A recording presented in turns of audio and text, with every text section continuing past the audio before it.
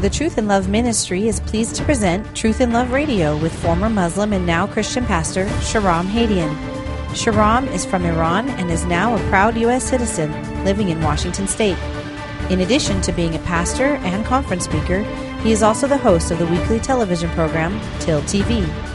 And now, here is your host, Shahram Hadian. Well, thank you for joining us on the program today. This is Pastor Shahram Hadian. I wanted to share with you my ongoing concern for our nation, folks. I've done some shows recently on the ongoing Islamization of our public schools, but I want to focus today, and perhaps our next show as well, on the ongoing Islamization of our nation, and particularly the Islamic movement, i.e. the Muslim Brotherhood, going hyper-political. Earlier this morning, I was on Crosstalk with our friend Jim Schneider on VCY America, and I was doing an interview on this subject, and I thought, you know what, I need to go further into this and spend a couple of shows on this on our program so that hopefully you can understand really what is happening and the degree to which it's happening.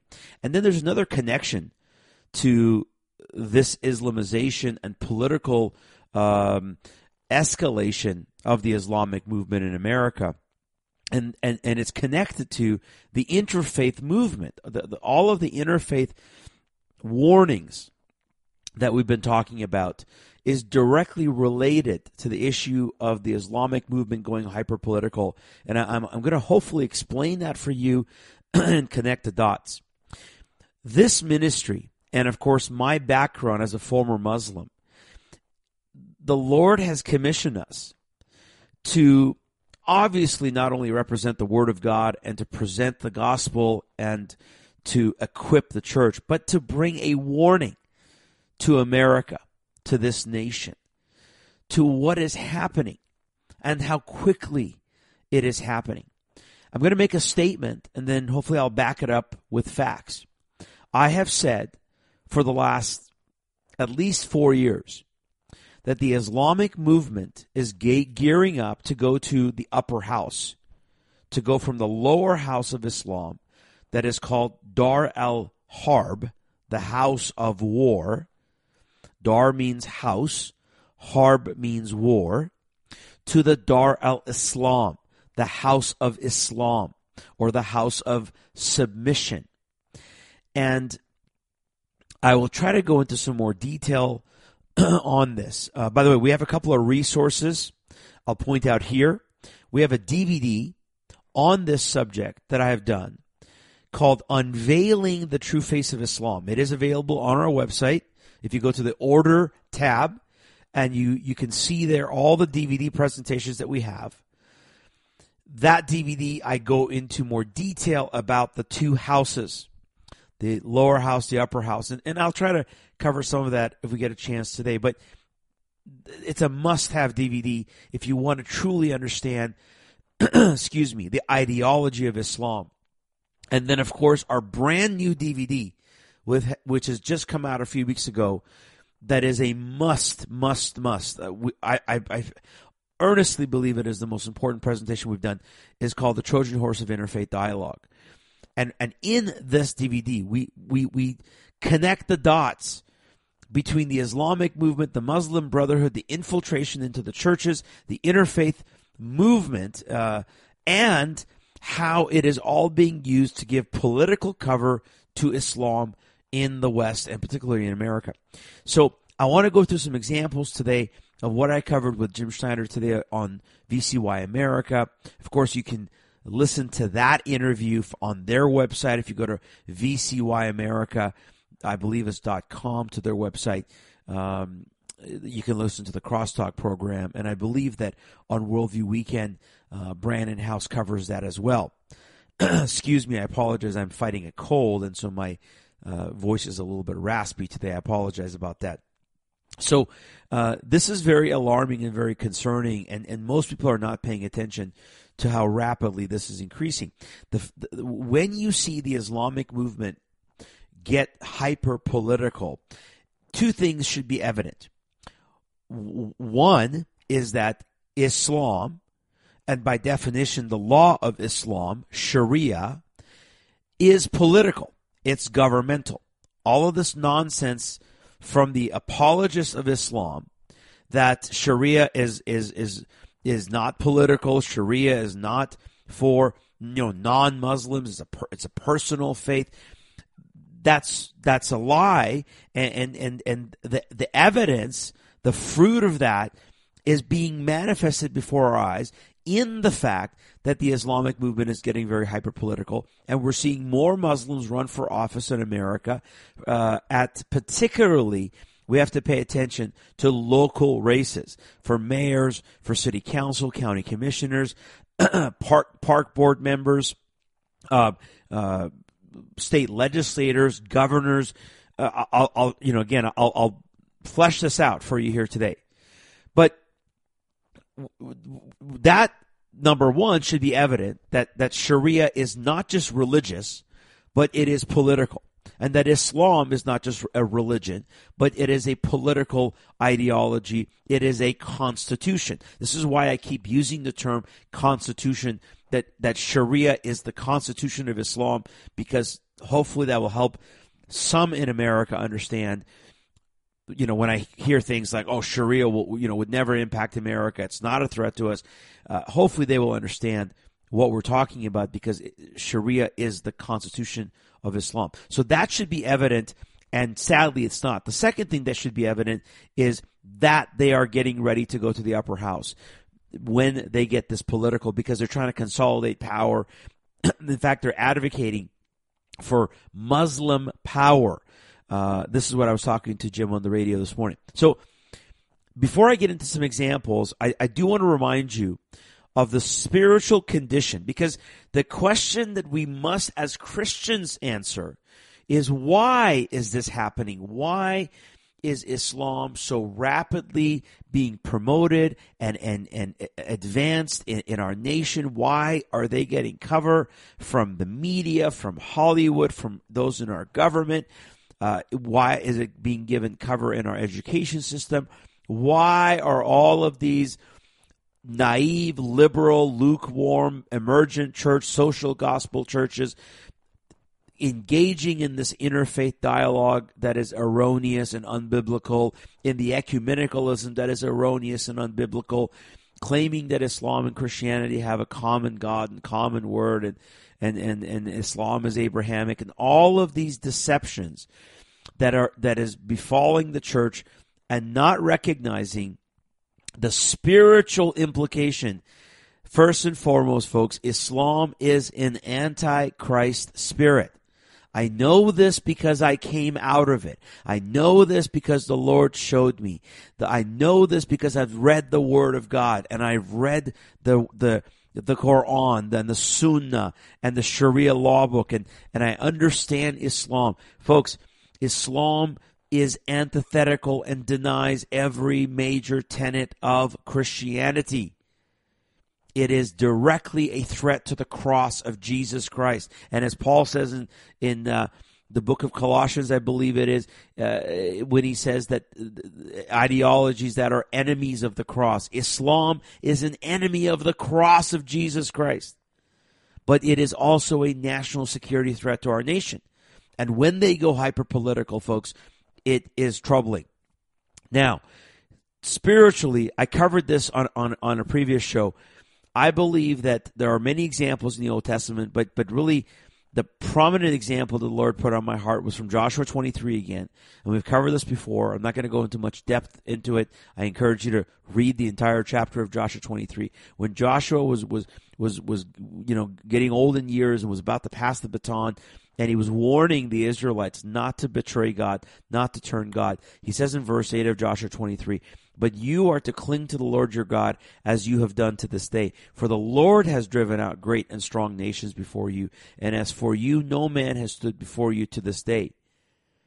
Verse 11, so take diligent heed to yourselves to love the Lord your God. For if you ever go back and cling to the rest of these nations, these which remain among you, and intermarry with them, so that you associate with them and they with you, know with certainty that the Lord your God will not continue to drive these nations out from before you, but they will be a snare and a trap to you, and a whip on your sides, and thorn in your eyes, until you perish from off this good land which the Lord your God has given you. I was discussing this in our church service on Sunday last week, and I said, this is the judgment that is befalling America, a nation that the foundation, the forefathers of this nation that established a land dedicated to Christ. They made I believe very clearly a covenant with God. If you look at the Mayflower Compact, if you look at the Jamestown Compact, if you look at the language of many of the settlers, and how far in 400 plus years we've fallen to the point where we utterly rejected the God of the Bible. And what is the consequence? First of all, nations come against you. When the hand of the Lord is removed, and the protection of the Lord is removed, you're not going to drive out these nations. They're going to come within. And when they come within, you see things like open borders, lawlessness. They pillage the land. They take the resources. And worse, the worst part of it is foreign gods. They bring in their foreign gods. And Israel got in trouble for that. And America is now in trouble because, just like as Europe is, because we now are seeing a foreign god promoted in this nation and elevated. And it is not the God of the Bible. It is the false god, the Antichrist spirit that is Islam. America is now under a Baal system. And that Baal system promotes other Baal demonic ideologies.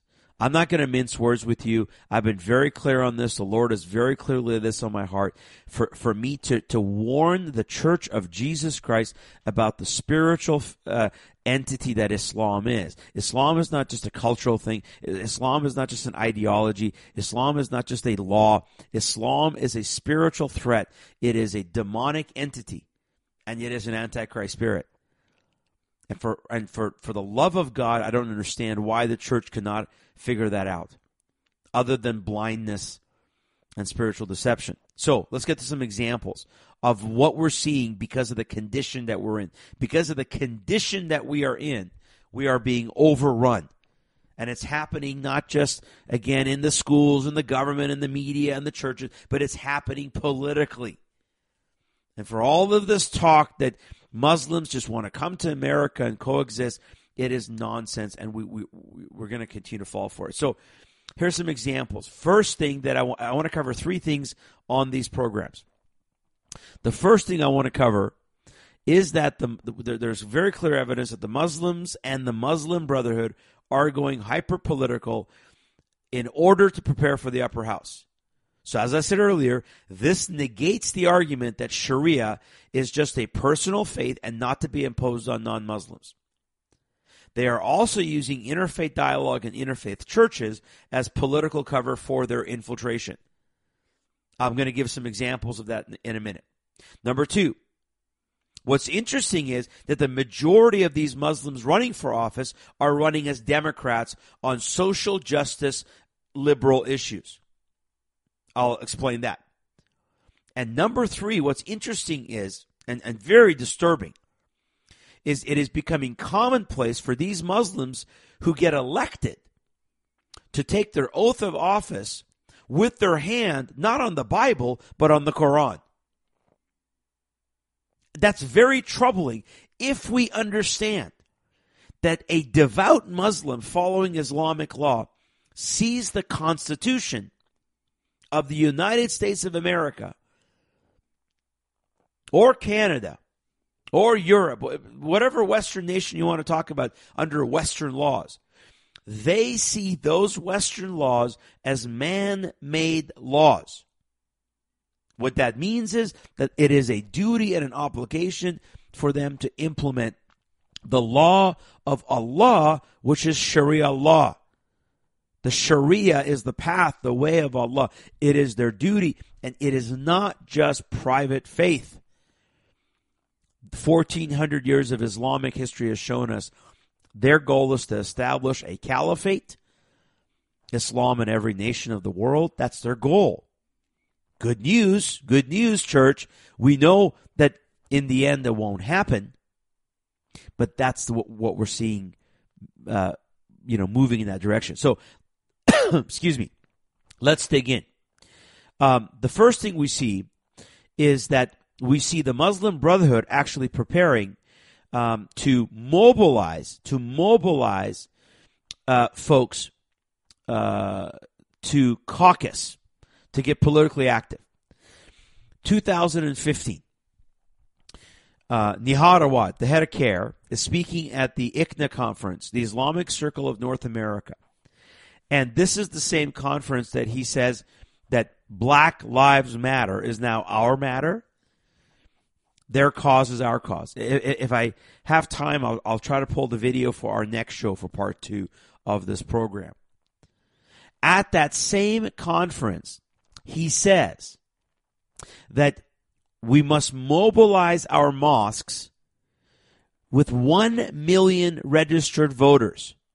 Now, one of the things that struck me is everybody is telling me, oh, Shahram, the Muslim population in America is only like 1%. There's only like 3 million Muslims. Well, if there's only 3 million Muslims, how do you mobilize 1 million of them to be voters? Unless there's way more than 3 million Muslims in America, which is the fact. In my estimation, we're looking at 9 to 12 million Muslims in America and growing, thanks to our chain migration system, thanks to refugee resettlement, to some extent illegal, aliens coming in, but predominantly they're coming in through quote-unquote legal means. And so with this number and percentage, Nihad Awad says we're going to mobilize our mosque into voting centers. Now, this was in preparation because at the time they were witnessing Trump, and they were, obviously the majority of Muslims supported Hillary Clinton. This gets to my second point, that they're running on leftist issues. They're running on liberal causes. They're supporting the Democrat Party in mass. Yes, there were a few Muslims who were for Trump, a small percentage, but 90+% vote Democrat if they're voting. And I don't have the hard numbers, but just, again, we can look at the caucusing. We can look at the demographics within the political parties. I was in Minnesota back in September. I spoke with members of the Republican Party there in Minnesota who were talking about the number of Somalis that are caucusing for the Democrats. The majority of the Somalis that are now voting are caucusing for the Democrats. So they're not just getting hyper-political, they're getting hyper-political for one party. And again, make that connection for you. So we have to understand that the goal here is to, according to Nihad Awad, is to mobilize and get politically active.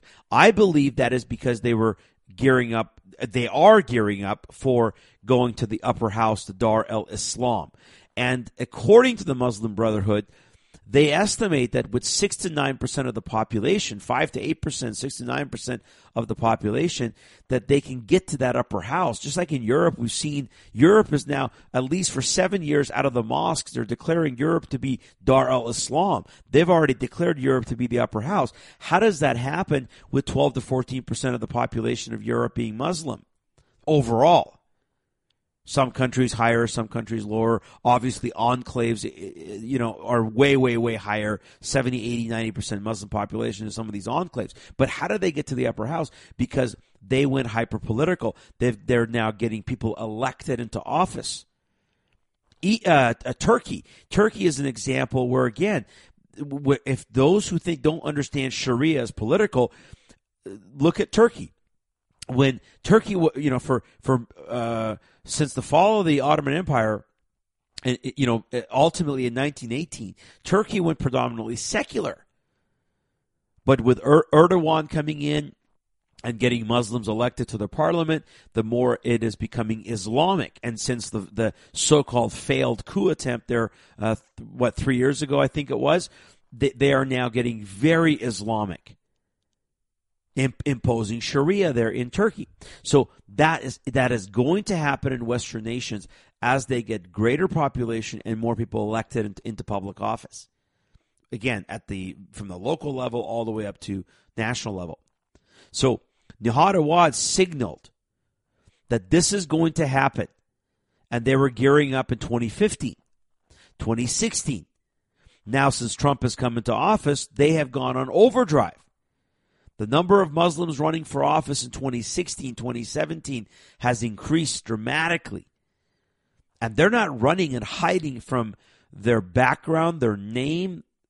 As I said, they're not. But here's the thing. They are relying, folks, on liberals and, the feminists, the LGBT community, the secular humanists, and liberal Christians, theologically liberal Christians who are compromised. They are relying on them, the Muslims are, to get them into office. That's why they're running on these leftist causes. And again, I'll on our next show, I'll play the clip for you from Nihad Awad what they're talking about. So we know that is the case. Let me give you a couple of examples now how that's manifesting. And I will put these in our notes page, and the links are there. CARE Minnesota. Remember, CARE is the Council on American Islamic Relations. This is the Muslim Brotherhood. CARE Minnesota. Here's the headline. Muslims, Christians, and people of faith launch path to fight Islamophobia. So one of the things that you have to understand is that the going political and hyper-political isn't just that, we want to, engage in this democratic process and we want to have a voice. No. It is ultimately, as we've seen in Europe, to impose their will and get legislation passed that would impose hate speech laws, hate crime laws, anti-defamation laws to give Islam political cover. How do we know this? Again, number one, Europe. We've seen the Islamists be able to get anti-defamation laws passed in Europe that has protected Islam, that if people, including elected officials like Geert Wilders, offend Islam by telling the truth, they get charged with crimes. And we've seen it, for example, in Washington State. With CARE in Washington, for 7 years running or 8 years running, has gone to the Capitol and had a Muslim Day on Martin Luther King's birthday. One of the things that they're pushing to legislators, because I have friends who are legislators in Olympia, Washington, at the Capitol, is they'll say, we are pushing for anti-Islamophobia bills, anti-hate speech bills. And by the way, this just happened in Canada. They passed an anti-Islamophobia resolution. It is not law, it's a resolution, but now they're trying to make it law. And with the help of Obama 2.0, Muslim-loving, refugee-loving, feminist-loving Justin Trudeau, they're going to get it accomplished.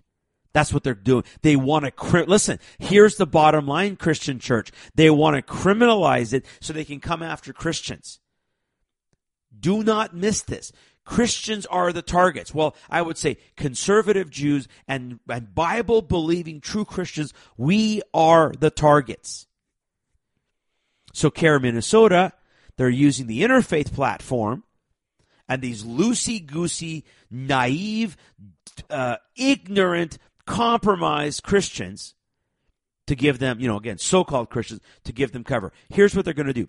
More than 100 Muslim, Christian, and faith leaders from across Minnesota are collaborating on a shared fight against Islamophobia in the state. They are launching this effort through a press conference, solidarity rally, and phone bank to engage thousands of Minnesotans of faith to caucus their shared values and vision for the state.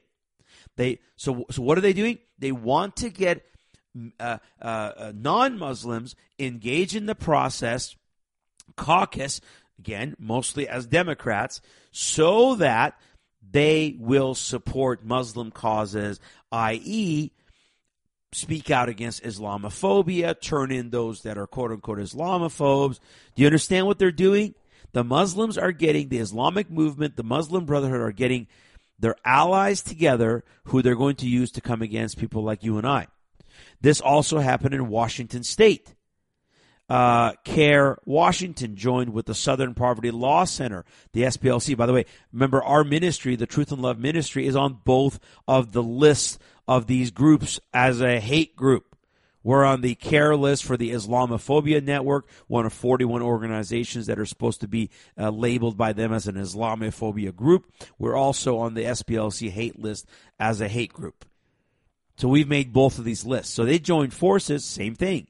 CARE Washington announced in Redmond, Washington, over 90 Christian, Jewish, and Muslim clergy have made a commitment to promote religious freedom for all Americans as the beginning of a national movement. And their goal is what? To basically say, look, Trump is a racist. Those who support Trump are racist and bigots. And we got to fight bigotry and Islamophobia.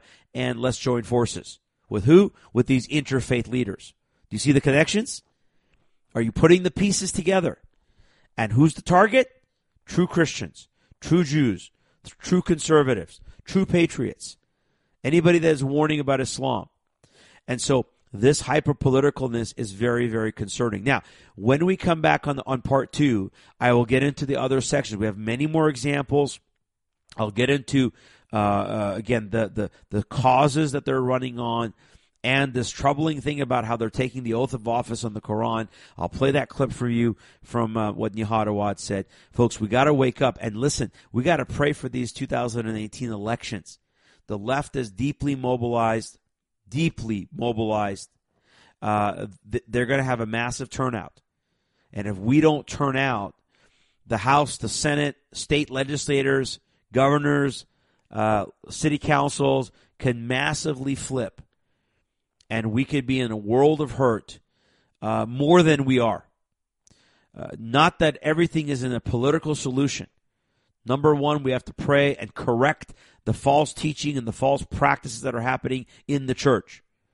But if we care about this nation and we want to fulfill our civic duty, be good citizens, good stewards of what God has given us, we need to be prayerful and vote. Pay attention, folks. We'll see you on the program next time. Thank you for your support. Thank you for your prayers. Visit our website again. Check everything out on our website. Share this with friends and family and your people at your church. God bless you. God keep you strong in the faith. Until next time. Thank you for listening to Truth in Love Radio with Pastor Shahram Hadian. You can visit our website, order DVDs, subscribe to our podcast, or support the ministry at www.tilproject.com. Please join us next time for another installment of Truth in Love Radio.